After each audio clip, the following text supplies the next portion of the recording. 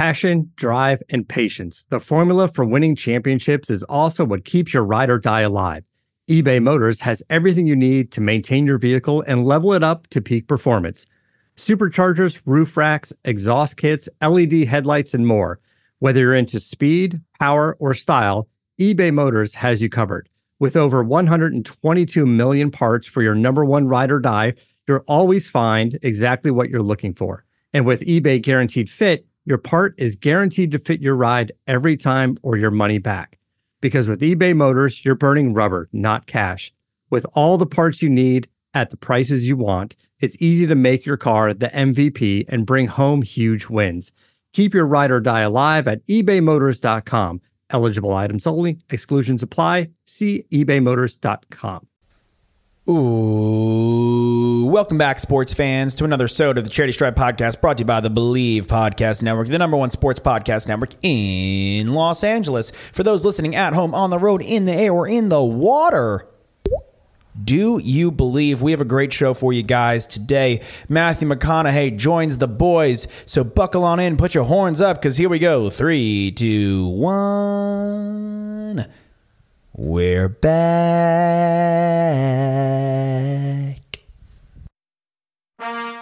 We sitting here, I'm supposed to be the franchise player, and we in here talking about practice. 5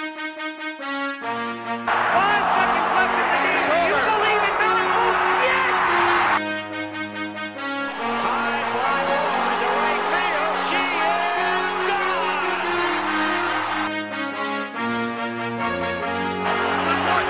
Play clock at 5. Pass is intercepted at the goal line by Malcolm Butler. Rebound Bosch. Back out to Allen. His three-pointer. Bang! Tie game!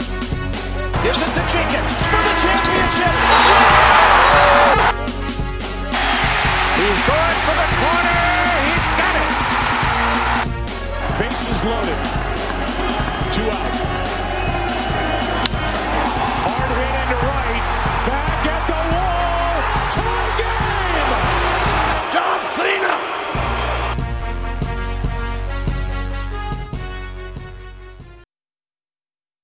We're back, baby. It's the Charity Stripe. Hit your free throws because they're free. So 297 coming hot at you guys, and so 296. And I'm joined on this one by Alex Tossme the Octosopoulos, Nikki Snacks Kreider, and Matthew McConaughey. But first and foremost, Happy New Year, everybody. Great way to start off 2021. Put the ugly 2020 in the past. Feeling good and sprite about this one.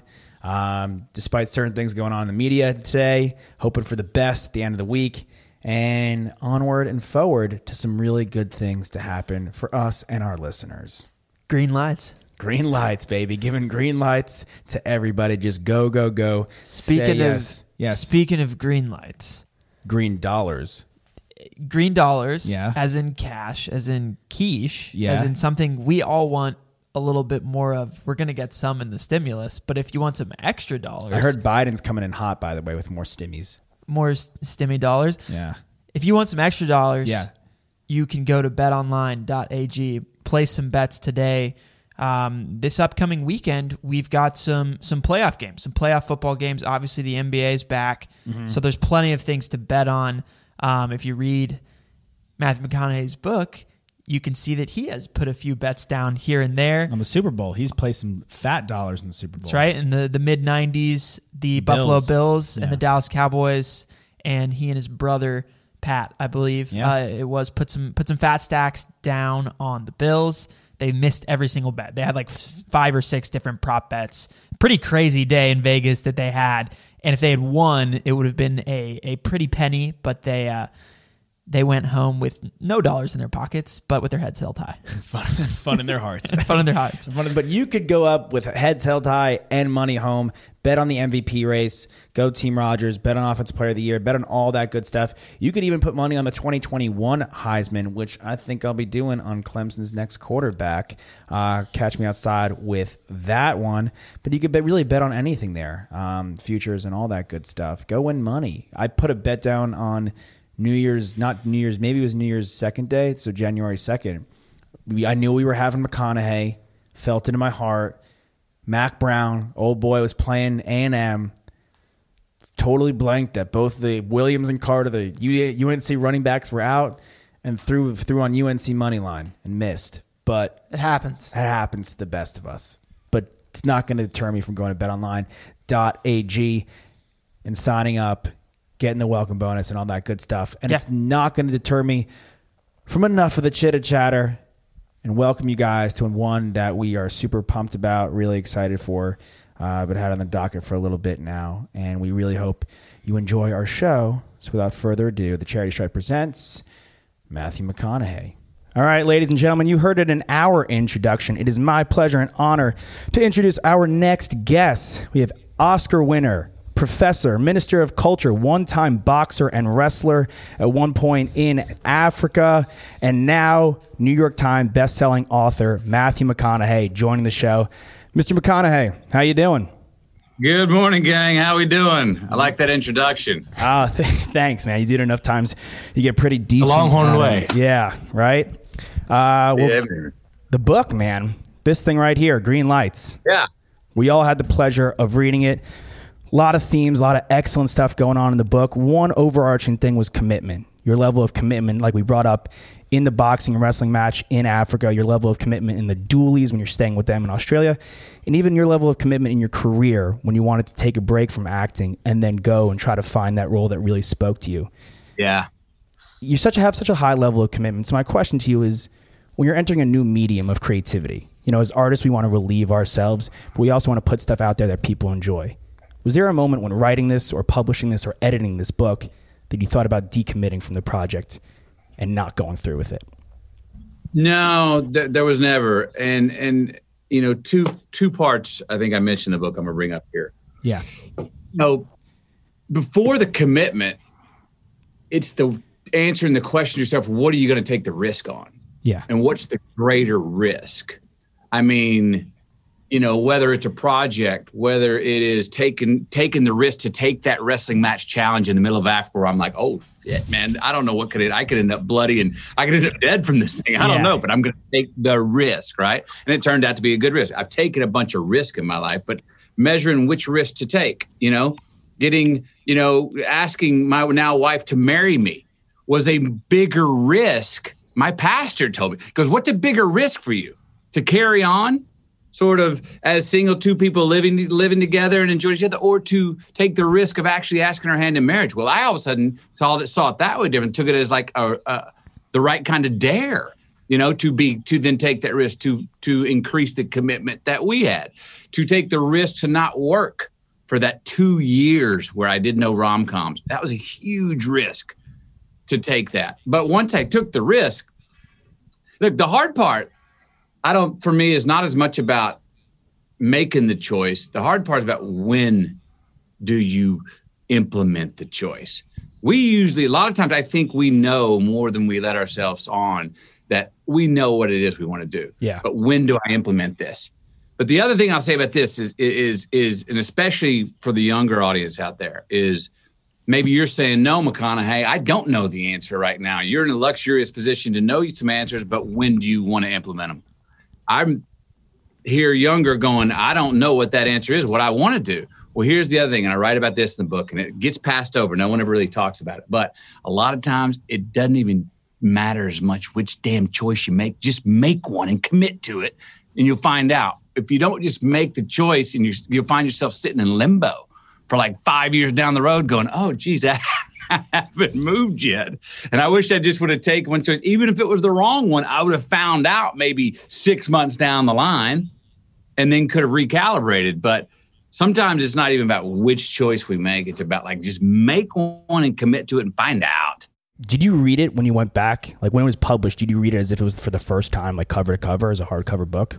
I worked with editors who would go back and, bring up a sentence or a section and ask me questions about it. So I'd go back. I wouldn't read the full book back then. But then when I first read it fully back was the audio version. When I recorded the audio version, and I read it one more time after that to myself, but I enjoyed the reading of the audio version because I got to perform all the characters and knew where the punchlines were and knew where what words I was stressing, what the meaning of each story was. Did you learn anything different from yourself when you were reading it back? That's a great question, and one I've thought about a little bit. You know, when I read it back, I learned that, I actually had remembered more than I thought I forgot about my life the last 50 years. I really thought, as I write in the beginning of the book, I write things down so I can't forget them. You know what I mean? If you and I, we're in a conversation right now as we are, when y'all say something that turns me on, I'm going to go, just a second. I'm going to write it down. And by writing that down, now I can forget it and be present in the conversation. I do it at dinner parties. I do it when I'm hanging out with people all the time. I write things down so I can forget them. So I'm not trying to play grab ass, trying to remember what they are. You know what I mean? You ever been in a conversation with somebody say something, and if you don't write it down the whole time you're talking about them, you're talking to them, you're like 80% there because 20% is like, I got to remember that thing. I got to remember that thing. And I guess when I read the book back, I was like, geez, all right, McConaughey, you actually remembered a lot more than you thought you forgot. There were things that, you know, like when I was 14 years old writing in my journals, I was essentially asking the same damn questions I'm asking right now at 51. I'm still asking those big existential questions of, hey, man, what are we doing here? Yeah. What's going on in this big show called life? What is my role in it? What are my responsibilities, man? What's it all mean? I mean, those questions are never really answered. My questions have evolved since the questions I had at 14 years old. But I mean, I realized very much in reading the book that you know, we don't ever really arrive at the ta-da moment of going, oh, I've got this all figured out. Oh, I get it. Oh, lickety split. Now what? No. Every time we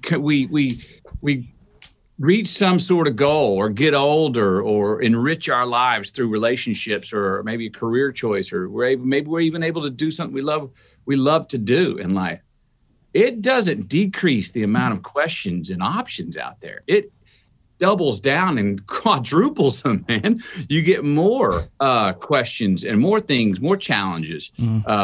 There's no real ta-da moment. That would be one of the things I really learned that I had a hunch about early on in life, but I'm much more secure with feeling that that's an absolute truth now. Do you think that gets in the way then of potentially being satisfied fully, whether it be as an artist or in other ventures of life? No, it can. It's another good question. It can, if it can get in the way of being satisfied, if we believe that there's a result ta-da moment. Because if you believe that there is a ta-da moment, an absolute result, then you will never be satisfied, right? Because you're never going to reach what we're not going to reach anyway. Okay. But if we get in our mind that, hey, there ain't no result, there's no end game here. It's all about process. Life is one big verb. That's it. So then we find the joy in never being satisfied in the constant process, knowing we're never going to arrive. Mm-hmm. You dig? Yeah. You know, and that doesn't mean you don't reach goals along the way, but those are just rungs on the ladder that never has that never gets, you know, never stops going up or whichever way it's going. It's if we click that and go, oh, just stay in the race and commit to the chase. That's as good as it gets. That's all life is right there. Just stay in it. And look at us as a country. We're never going to have this utopia we like to talk about and dream about. We're never going to have perfect justice. It's not going to happen. What can we do, though? Like ourselves personally and like a country and a state, a people, you can make small increments and get a little bit better maybe each day and have life be some sort of ascension instead of just a flat line, or what the hell's evolution for, right? And if it can just get a little better each day and going, oh, I understand, I'll never get there. There is no yet. We're just going to keep chasing it. You know what I mean? And I think that's as good as it gets.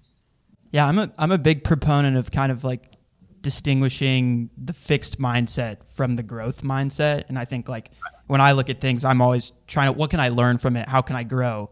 And that pushes me forward like day by day. It's interesting. I feel like, you know, you're clearly a guy who lives for the moment, right? Just keep living. Is reviewing the book, as Josh asked you about, is that a unique experience for you? Is that something you've always kind of been doing as an artist? Like, we're often told to reflect on our work, review our work, learn from it, and grow from it. But it seems just through the kind of the book and hearing you talk here and there that like a lot of times the experience is enough. Almost writing it down, acting in that particular scene is enough to then remember that experience. Is that kind of how you look at it? if it's a really true experience, it's like my wife will go, "You got selective memory." I'm like, well, I'm hoping. Yes, I hope I have selective memory. I hope I'm remembering the stuff that is really true and worthy. Yeah, the big parts. So I go do a scene or I write this book. I'm feeling it resonate. I'm feeling it like, man, I think you're onto something here. Yeah. McConaughey. I think you're writing something that's personal that will translate to people, that other people can make personal to them, that can have something to say about the human experience. I've got that hunch when I'm writing. I'm feeling that. Or if I do a scene and I nail it, I don't have to go back and go a lot of times, oh, I got to go write that down and remember it, because I'm like, no, it's written.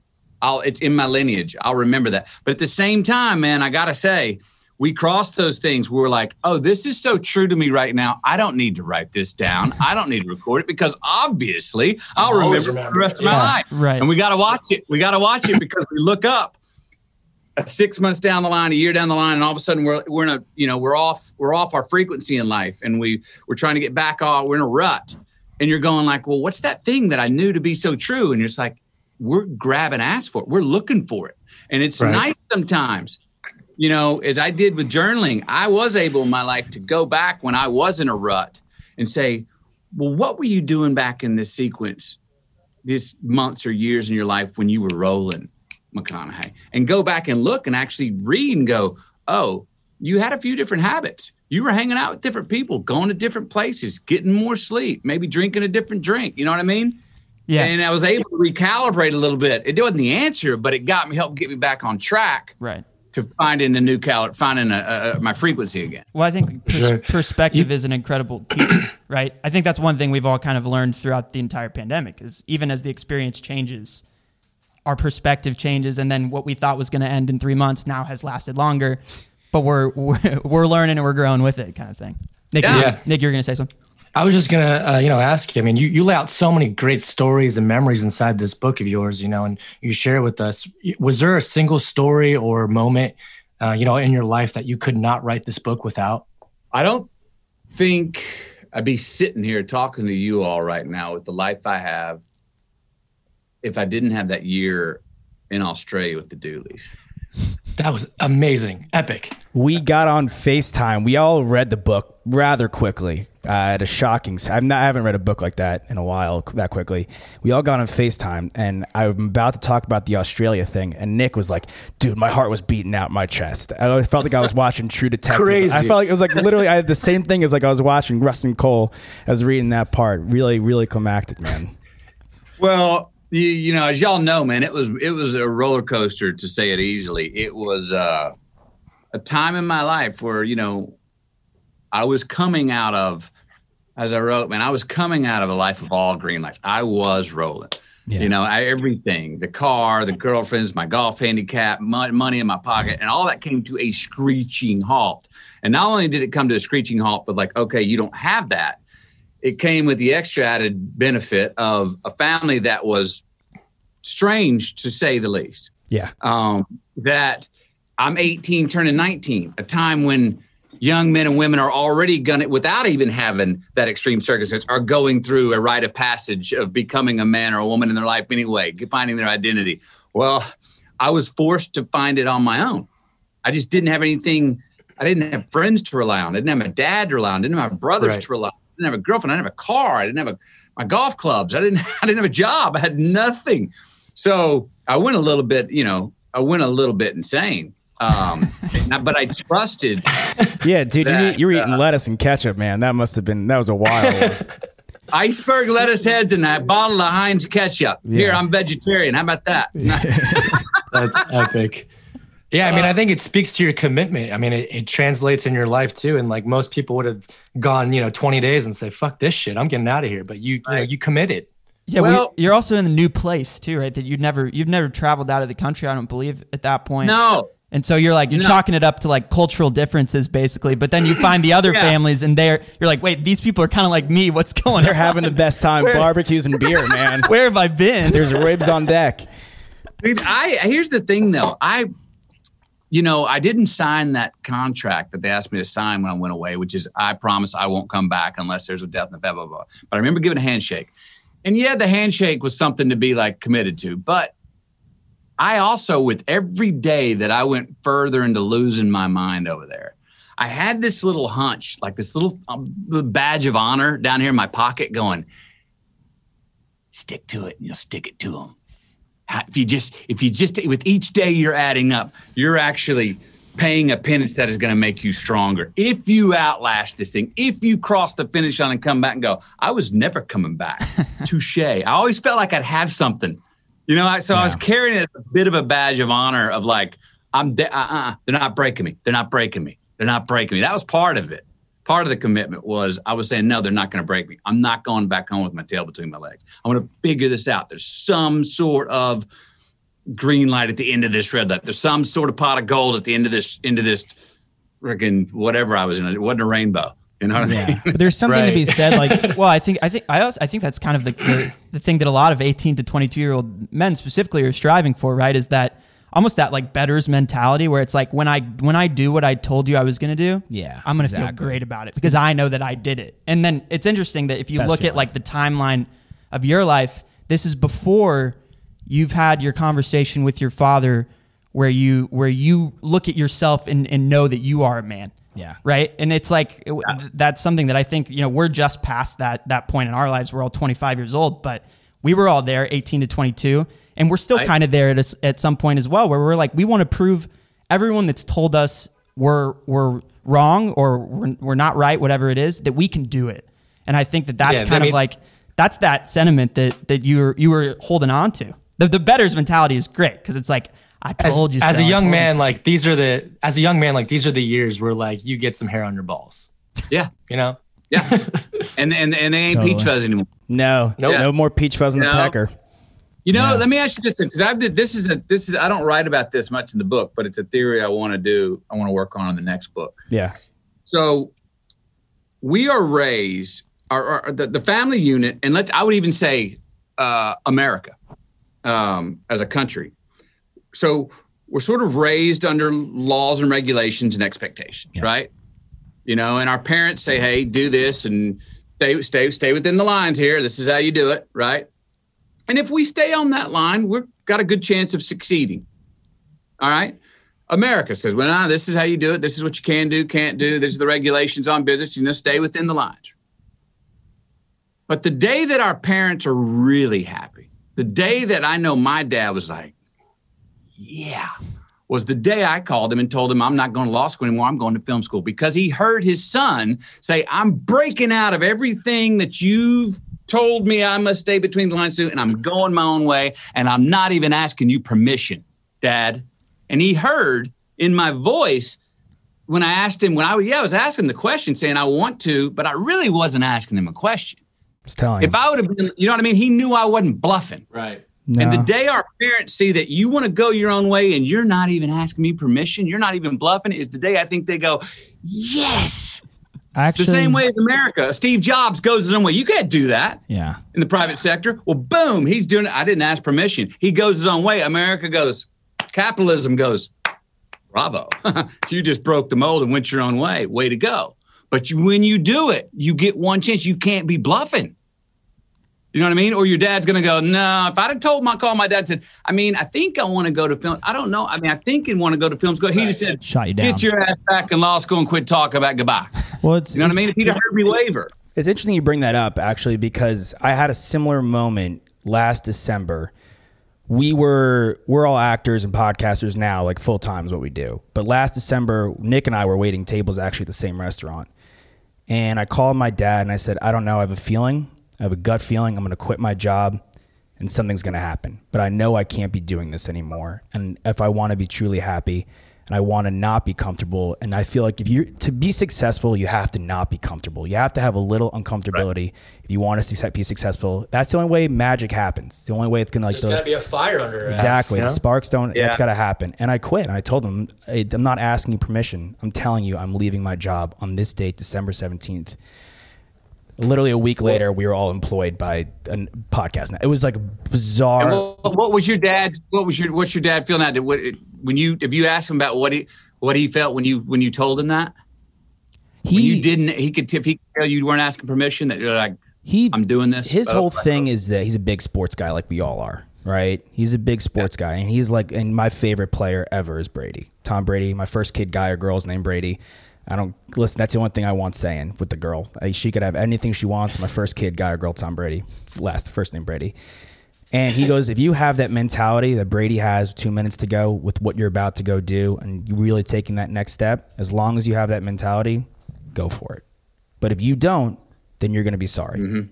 I'll tell you a Brady note that he told me years ago, which ladles into that right there. I said, Tom, what are you doing when you're your best out there? He goes, oh, anticipation. He goes, before the ball's even hiked, I've already seen the completion and know if we have a first down or whatever. And he goes, at least before I even let it go, I already know. I just see it. I said, what are you in your worst? He goes, we're up 28-6, and I got an out and down pattern. And just as I'm about to let go, I'm like, oh, if you miss it to the outside so it's not intercepted, which is a bit of a provincial thought, right? He goes, that's when I throw the interception. Preparing for the negative. Just keep, no prevent. You play in the context of the game, but you never want to be those Houston Oilers against the Buffalo Bills and play that prevent defense in the second half and lose that, because it's a mindset too. You go from haunches to heels. You drop back on your heels. And I'm all for being a good reactor. The Bernard Hopkins, a great counter puncher. Floyd Mayweather, counter puncher. There's great value to that. The Eastern philosophy of even jiu-jitsu, move with the power. Mm-hmm. Don't react to it. I'm all for that many times, but a lot of times it is. I know for me, I've seen it, and a lot of people succeed. Is, man, if you know what it is you want to do, and you want to keep going at it and keep challenging yourself and making yourself uncomfortable by little increments along the way, man, if you can do that for a while and endure that, you're gonna surpass a lot of other people on the way to get what you want. Yeah, you got to run the ball. You got to run the ball up the middle. You got to take some hits. You got to run up the gut and throw it in their face. On the subject of football, there's a football team that the four of us very much love. Kind of elephant in the room this week, and I want to ask you something on it. There's 3 guys in the program that had a big week. Coach Herman, Coach Sarkisian now, and Sam Ellinger. 3 different phases of life these guys are each heading into. If you were to, not that your word is gold, but if you were to implore each of them to read and take with them a section of your book, which section would you pick for each of these guys? Oh, geez. You guys are going to have to help me with this. Yeah, we got you, man. We got your back. Help me out. So what are we talking? So Herman's moving on. Yeah. His plans did, this was his North Star. I'm sure he came in to the University of Texas with an owner's mentality. Mm-hmm. I want to own this. I want to be the coach at University of Texas for the next 20 years until I retire, right? I would guess that was his mentality. That didn't work out. We're 4 years in. He's moving on. He was not a failure per se. The record is pretty good. It wasn't. We wouldn't say everyone's saying, "Oh, well, maybe not good enough, not where we want to be." But he's going to move on, and he's going to get another good job. Yeah, whether that's the HC or an OC, I guess, right? Mm-hmm. If that's what he wants to do, he'll have that ability. And him coming his 4 years at Texas didn't take him into the debit section so far, where he's like going, I got to go back and find a high school. He's not doing that. Right. So maybe him, he would be turn the page. Yeah, exactly. Turn the page. He's got to be right. And that started with the Darryl Royal quote. Turn the page. He is faced with the inevitable. He's got to get relative. It's just how I open up the book about how I think we can approach so many things. The inevitable thing is he's no longer the football coach at the University of Texas. So, okay, that's inevitable. How long does he go through this period and go, damn it, it didn't work out how I wanted to? That's got to happen because you got to go through a little bit of mourning. I'm just pissed off. It didn't work out right. Yeah. Then how quickly does someone in his position get to, okay, why? What happened? What was in my control? What was out of my control? What parts of it were in my control? If I could do, did I learn? He's still a young man. What can I learn? What did I thought I knew that I actually didn't quite know? Maybe what did I try to pull off that maybe I didn't pull off as well, that I could control? Let me work on those and evolve and be a better coach that way. And then other things, realizing maybe there's a lot more out of my control than I thought there was. Yeah. So I'm not going to keep myself up overnight over this, but I'm going to realize that change happens from without as well as from within. So just being aware that that's a fact is another way and part of evolving as a person and whatever your job is going forward. So yeah, turn the page and say, how can I grow? How did I get better? What did I learn? Mm-hmm. And he's still young, so he's got a while. Now, for Sam, I feel like he's in Australia right now. You know, he was the stud coming out of high school. You know, like you, and now he's about to be thrown in the fire in the NFL, and maybe he becomes a 5th round draft pick and has to fight for a job, and he's going to have to learn some things about himself. Well, he will, but Sam, the thing about Sam is Sam's a guy who's obviously got a long view, meaning like if he goes to the NFL and that doesn't work out, Sam Ellinger's going to be okay. Mm-hmm. Right. We've known him from afar even long enough to go, oh, there's a guy who's going to win in life somehow. Yeah. He's going to win in life if he doesn't end up playing a career. Here's also somebody who, for whatever his abilities are going into NFL, he's going to maximize his abilities. Yeah. And if there's a chance for it to work, he's going to make it work. Right. Mm-hmm. Yeah. Leaving it all out on the table. It did not. And if per se it did not, he's going to succeed in whatever he does. He's already got a longer, wider view that, and then this is interesting, when sometimes you tell people, oh, well, that's not saying he has an out. Very different. Mm-hmm. Because if you go in, if you're telling yourself, oh, I've got a safety net, I've got an out, it ain't going to work, right? Yeah. So he's still going to go give 100% to go pursuing his dream to be a quarterback in the NFL. But he's just talk about a guy who can pivot. He's just got an innate ability where in life, when and if that either works and he retires or doesn't work and he doesn't no longer doesn't play for as long as maybe he would want to, he will be able to quickly pivot and look the rest of the world in the eye and go, what do I have in front of me? How do I want to approach it? I've been aware of what's going on. I know what I value. I know what I give a damn about.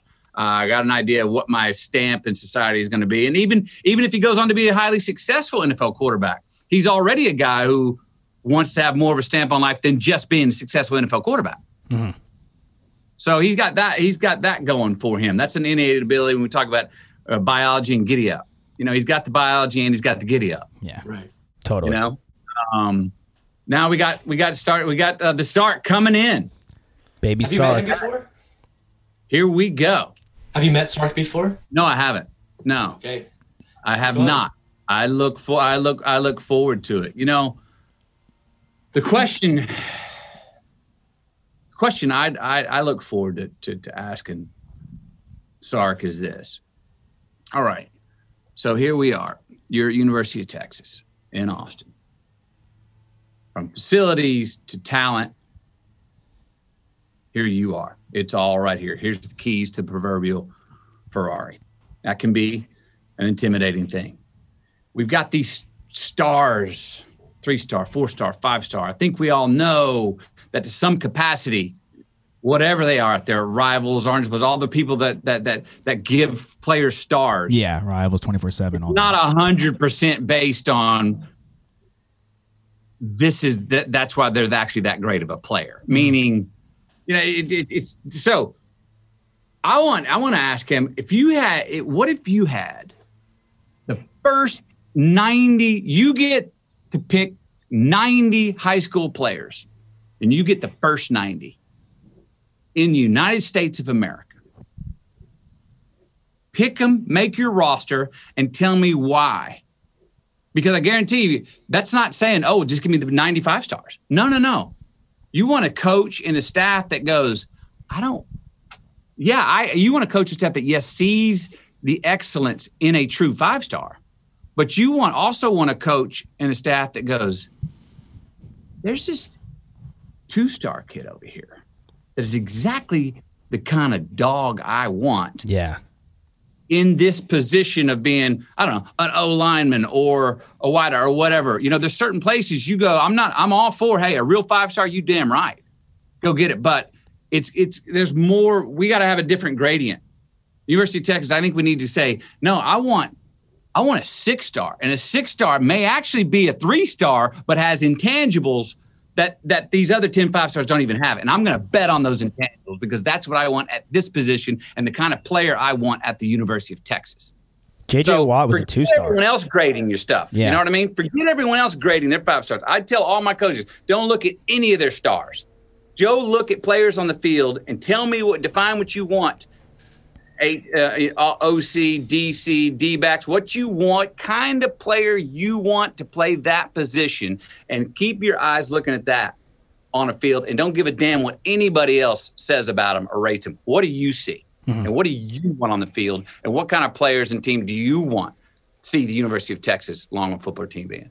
Yeah, I mean, I think inevitably the college football space, because you have at max 4 years, unless there's a red shirt or an injury red shirt or something like that, you have a timeline, right? And so you want to ensure that these big programs to compete like Texas every single year, you have to have guys that are staying, that are not behind other big 5-star quarterbacks, 5-star wide receivers, 5-star running backs, those kind of guys. You have to have guys that are working their way up through the program who buy in and stay in. They stay locked in. I think that's where you get the kid who's a 2-star who knew he grew up in a small town in Texas, but he's damn good at football and he loves to play, and he'll do whatever it takes to wear that burnt orange and succeed in those colors. I mean, I think that's the model, right? I hear you.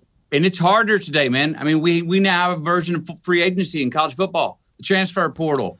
I mean, man, it's tough. Just a few years ago, it seems like, you can leave after 3 years? Well, okay. Now it's like transfer after one, after none, after you get two. a waiver sign, you can play again. And how many of those players are going I'm playing second string, and I mean, in high school, I was the stud.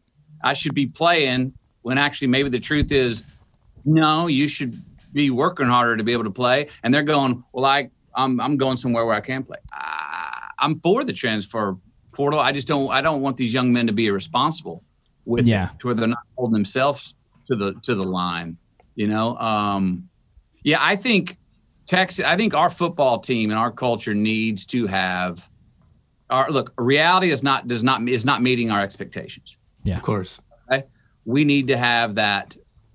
Let me tell you this. I go to work on a film called Killer Joe. William Friedkin, the director. Never heard this before. Day one, before we shoot our first scene of the movie, he tells everybody, new rule. All the actors around. He goes, 1 take. No more. Well, we all go, you catch your breath. Your backside gets tight. Well, you can either do 2 things with that. You can either contract and go, oh, my God, I only get 1 take. What am I going to do? Or you can go, let's go. 1 take, fucking let's go. 1 take. A 1 take mentality, which is let's come to the University of Texas and say, it's us against the world, man. We're not looking to fight against the world. We understand that we're under the major spotlight. That nobody, we're everybody's biggest rival. Well, come on, take that as either you clinch and contract under that pressure, or you go, that's exactly how I want it. Yeah, and you have to mean that, because we've seen our teams, we've seen players. There's a difference between arrogance and confidence. Totally. You know what I mean? It ain't coming out going, bring it on, unless you really mean. Don't come a bluffing. Again, don't come a bluffing. Yeah, don't come out posing. You know what I mean? No. Show it and mean it to your core. And mean it. And how can you mean it in those dog days of summer when you're getting ready, when no one's watching? You know what I mean? You got to mean it so much before you. It's like you can't just mean it in the biggest games with the biggest crowds. You got to mean it when you're at home in your garage in the off season and nobody's watching. Yeah. Walter Payton mentality. I mean, nobody would work out with Walter Payton. The people would go work out with him once and never do it again. And strictly because the guy worked out harder than anybody. Mm-hmm. And there's a reason. I mean, it's a reason LeBron tells his kids' team. I saw on Instagram a great video of LeBron telling his son's team. He goes, look, some of the best players in NBA history came off the bench, but they played their role. If you don't want to be in a role, don't be on a team. Go play golf. Go play tennis. Right. Yeah. I mean, it's very true. I think we needed us against the world mentality. And, this is not a touchy subject, but it can get slandered if it's not if it's not approached the right way. It is a team sport, absolutely. Yeah, but none of us really do anything unless it's personal.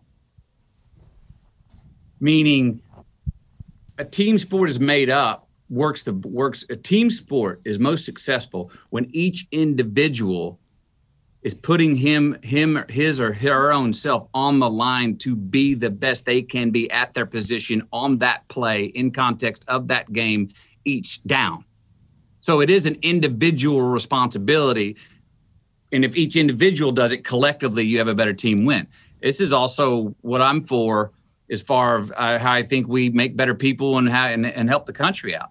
I'm challenging people to be better at their own individual values, be more competent at your own individual values, challenge more people to look themselves and ourselves in the mirror and individually say, I'm going to be a little bit better. Now, enough of us do that, we collectively as a team succeed better. You know what I mean? So it has to be the individual has to toe themselves on the line, as well as going, yes, I'm playing for the man next to me and the man to the other side of me. Yes, I'm part of a collective. It's more than the name on the back of my jersey. It's about this Longhorn insignia because we're a team and that's what we expect of ourselves. But individually, we got to each toe our own line and flick our own switch. You can't flick my switch for me, and I can't flick it for you. I can try and coach you up. Yeah. You can try and pump me up, but I can't do it for you. And you can't do it for me. Those coaches can't do it for those young men.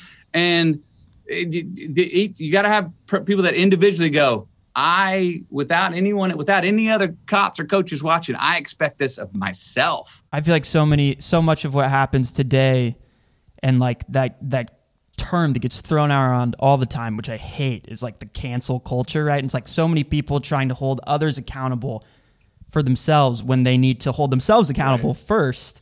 Before we work together, we have to work on ourselves. Matthew, I actually had the pleasure of watching you speak to the Texas football team in 2014. I was a walk-on, and you actually preached that. You said that every single one of you, you guys are playing for something different. You find out, it's an individual thing where you guys are, playing for your coach or playing for yourself or playing for your family. But you guys all come together and meet your individual expectations and come as a team. And I remember that. I mean, that's something that you always preach. You actually said something else that has always stuck with me.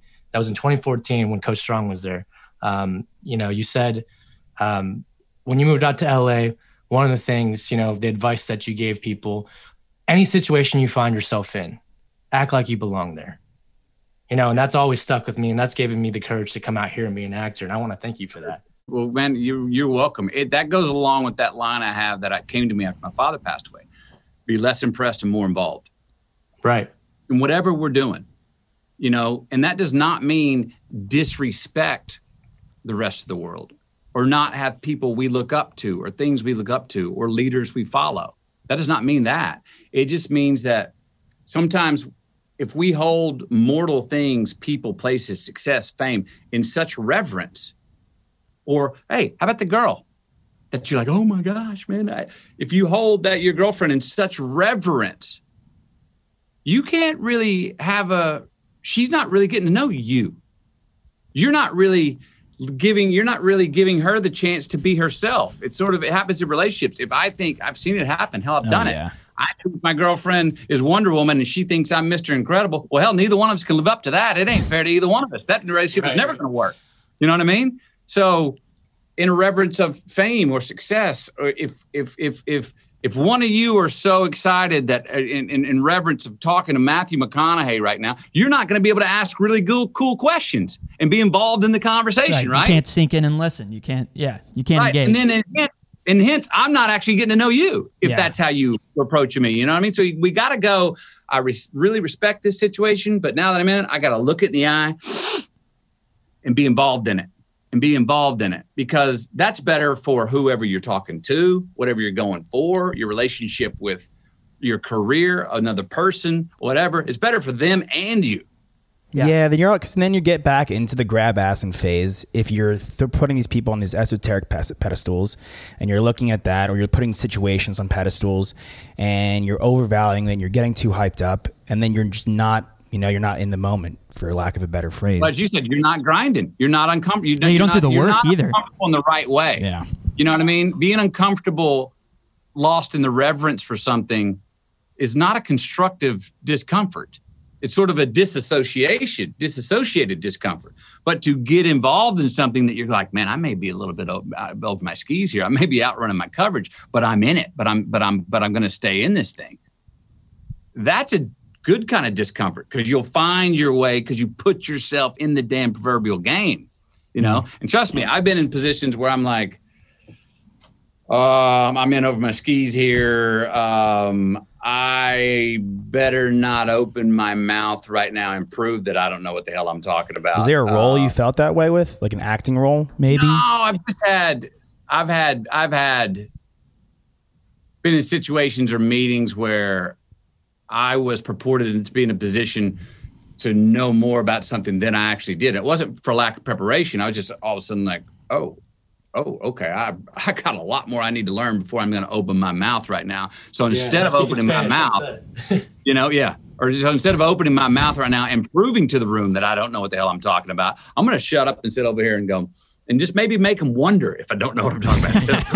Keep them guessing, man. Wear the long sleeves for a reason. More tricks. Whew, okay, I got away with that. I slipped into the slipstream. Now I got to go to work so I can go back to the next one and be more involved in it. You know what I mean? And they walk away and they're like, McConaughey's got a quiet intelligence about him. I really like it.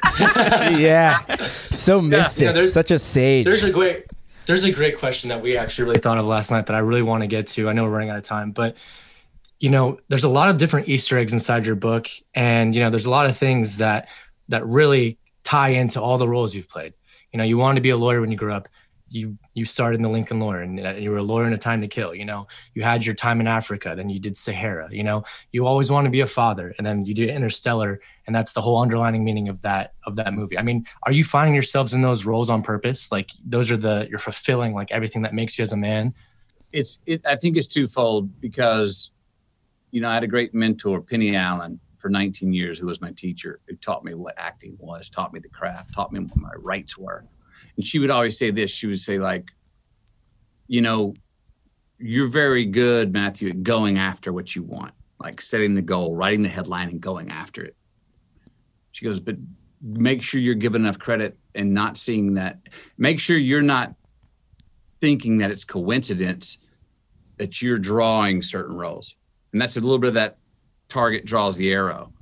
We draw certain things to us of where we are if we're being true to ourselves. Yeah. Those things sort of do come to us. So there are times to be that spider in the web and just wait for and realize what's coming at you in life. And if you can see, I found that if I can see some consistency and going, oh, these things, what's coming to me is actually not stuff I'm actively seeking, but who I actively am being in my life. And somehow I didn't know the rest of the world could tell, but evidently they could. So those roles came my way. It's no coincidence, you know, something like Interstellar comes. There's just so many parallels. Father, after I've just become a father. I was talking about it to these guys. I was like, just your kind of travels around the world as almost like an earthly astronaut, basically, for such a long time, where you're like, I got to get out of LA. I got to go just be in another place and travel and push the boundaries. Totally, yeah. You become buddies with Woody Harrelson, and then you become a weed dealer in The Gentleman. It just it just all really fits, you know. You know, I had to bring up Interstellar because I heard you on JJ Redick, and all I gotta say is Interstellar. That's all. Interstellar. Man. McConaughey. We'll let you rock and roll, but we always ask all our guests the same question to end the show, because we are a sports show at the very core. Could be from you playing, could be from you watching, any which way. What is your favorite sports memory? Oh, that's easy. 05 national championship. Oh yeah, let's go. There we go, baby. Easy. But Hollywood couldn't have written it. Hollywood couldn't have written it. And we're going in against the unbeatable dynasty. And I don't know if you guys, I was there live, so I felt the ebb and the flow and the drama of that event. I mean, I was exhausted, like literally catching my breath after the game, just from the emotional flow. But if you ever guys get a chance to watch that, it's Dan Fouts and who's the other commentator, the old Southwest Conference commentator, Nelly. No, oh Nelly, whoa Nelly. Oh, we'll get Google going. You keep rolling, man. Okay. Listen to them call the game. For 3.5 quarters, they were never giving Texas a chance. It was always like, well, this Texas team's really they're really fighting hard today. It was like fait accompli that USC in their minds was going to win. Mm-hmm. They didn't really call the game. They called the undeniable expectation of the game that just USC dynasty, this is it. They're the team. And then slowly about 3.5 in the fourth quarter, they start to go, well, I mean, I think we really got a game here. And you're like going, no shit. Are you watching this? Was it Keith Jackson? Is that who it is? Yes, Keith Jackson. There we go. Nelly. Good old Jackson Google. Yeah. Yeah, man, that was a magical moment. And it's one we watch it every year. Before the first game, we all get together and watch it just to get us stoked. Because one day we'll be able to relive that as like true like Longhorn fans. Dude, I've told this story before real quick, but they had a TV timeout as they have in those big championship games. Yeah. We were driving past the 50. I don't know, down by, 8, 12, something like that. TV timeout. They bring out 3 USC alumni on the 20-yard line back on the other end of the field to say, hey, put a spotlight on them because they were playing in the Rose Bowl. Yeah. Right? Vince Young in the TV timeout takes his helmet off and runs down there and shakes all their hands. And it's like 3rd and 6 in that game. Shakes all their hands, man. That's how present he was. And how we talk about being not impressed, less impressed and more involved. That's how involved in the moment he was, that the moment wasn't bigger than him, that he was actually able to go, oh, you know, it'd be a cool thing to do in this next, because I got 30 seconds. Go down and congratulate these 3 older gentlemen that are alumnus of the school I'm playing. It just goes back to like something like this where we're getting to interview even you or anybody really, where you get to go perform or teach. We know you love teaching, and then writing, and then him playing football. It's just that joy of doing it and letting that be present in a situation. That's why he can do things like that. And it definitely it allowed the rest of those guys who I'm sure were still on the sideline, they're watching Vince, their quarterback, their leader, and that they get assured, right, that they're in good hands, that he's coming back, he's got everything under control. Level-headed, and he did. Man. Clearly he did, because that run, unbelievable. Yeah. All right, McConaughey, thank you for your time, brother. We appreciate you. We'll be looking out for the next book, the next movie, all the good stuff. Carry on, and we'll see you there. Yeah, big hook 'em vibes, baby. Just keep living, man. Nah. That was sweet. Yeah, it was. It was a good one. Real fun. It was very fun. Yeah, cool day for us. Yeah, grateful for him for giving us some time and talking about a bunch of fun stuff. To his PR, Nicole, GOAT. Yeah, that was great. Really appreciate her putting us in touch with him. And for everyone out there, highly encourage reading the book. Yeah, please read the book. The 3 of us really enjoyed it. A lot of great lessons in there. We mentioned on the pod, but obviously, one thing Matthew loves doing is teaching as well. And I certainly learned a thing or two. And it's a lot of stuff going on right now, but hopefully, pay attention to what you can do and try and do the best you can. And love your neighbor and be a kind person. Experienced a lot of love on New Year's Eve, and I think that should be in a good way, just friend love, and I think that should be a big thing. It's going to be a big thing. Such a leading statement that you would put out for the listeners, like, oh, guys, Josh experienced a lot of love on New. I don't know what that means. He got it was not. Apparently it was none of that. It was started the New Year off right. No, not necessarily, but in the sense that like. Did you get a New Year's kiss? You don't have to disclose who it was from. Yeah, I got several. That was my point. Wow. And not just chicks, dudes too, because friend love is my whole point being. And I'll admit it on the pod with the McConaughey show, because that's what the world should be. Straight up love, and that's what McConaughey was preaching with us today. We're talking with us about. We thought about for a hot second doing the show completely completely naked, buck naked with some bongos in front of us. But we should have. There's times like that. We've almost done. Next time we have an inkling to do a little extracurricular for the show. Can we say the other one? Yeah, I don't care. We were considering dropping acid and taking shrooms while we Bill Walton talked to Bill Walton. Yeah, that was. And I always say our nerves got the best of us. Our nerves got the best of us, but that third time's the charm, and we'll do it. We'll commit. But after listening to that guy call multiple college basketball games after him coming on the podcast, if we brought him back on, yeah, I'd be I'd 100% a tab and a half away. Cowboy Neal at the wheel. I'd be riding shotgun. But serious though, McConaughey, thank you everyone for listening. Thank you. This was a great one, really special for us. A lot of hard work and a lot of support, culmination. A lot of burnt orange. And yeah, the fans out there, drag both feet inbounds, swing on a full count, rip that puck, hit that putt, hit your PKs because they free, and hit your free throws wide toss. Because they are free. Because they're free. We out you. We love you. Just keep living. We sitting here, I'm supposed to be the franchise player, and we in here talking about practice. 5 seconds left in the game. Do you believe in miracles? Yes! High fly ball into right field. She is gone!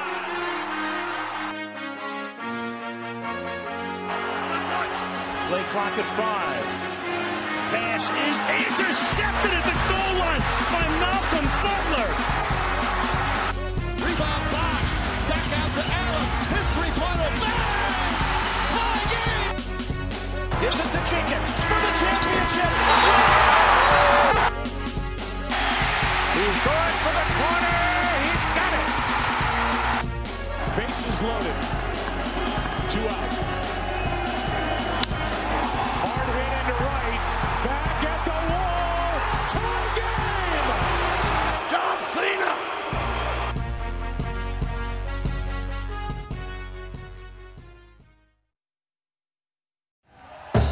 Thank you for listening to Believe. You can show support to your host by subscribing to the show and giving us a 5-star rating on your preferred platform. Check us out at Believe.com and search for BLEAV on YouTube.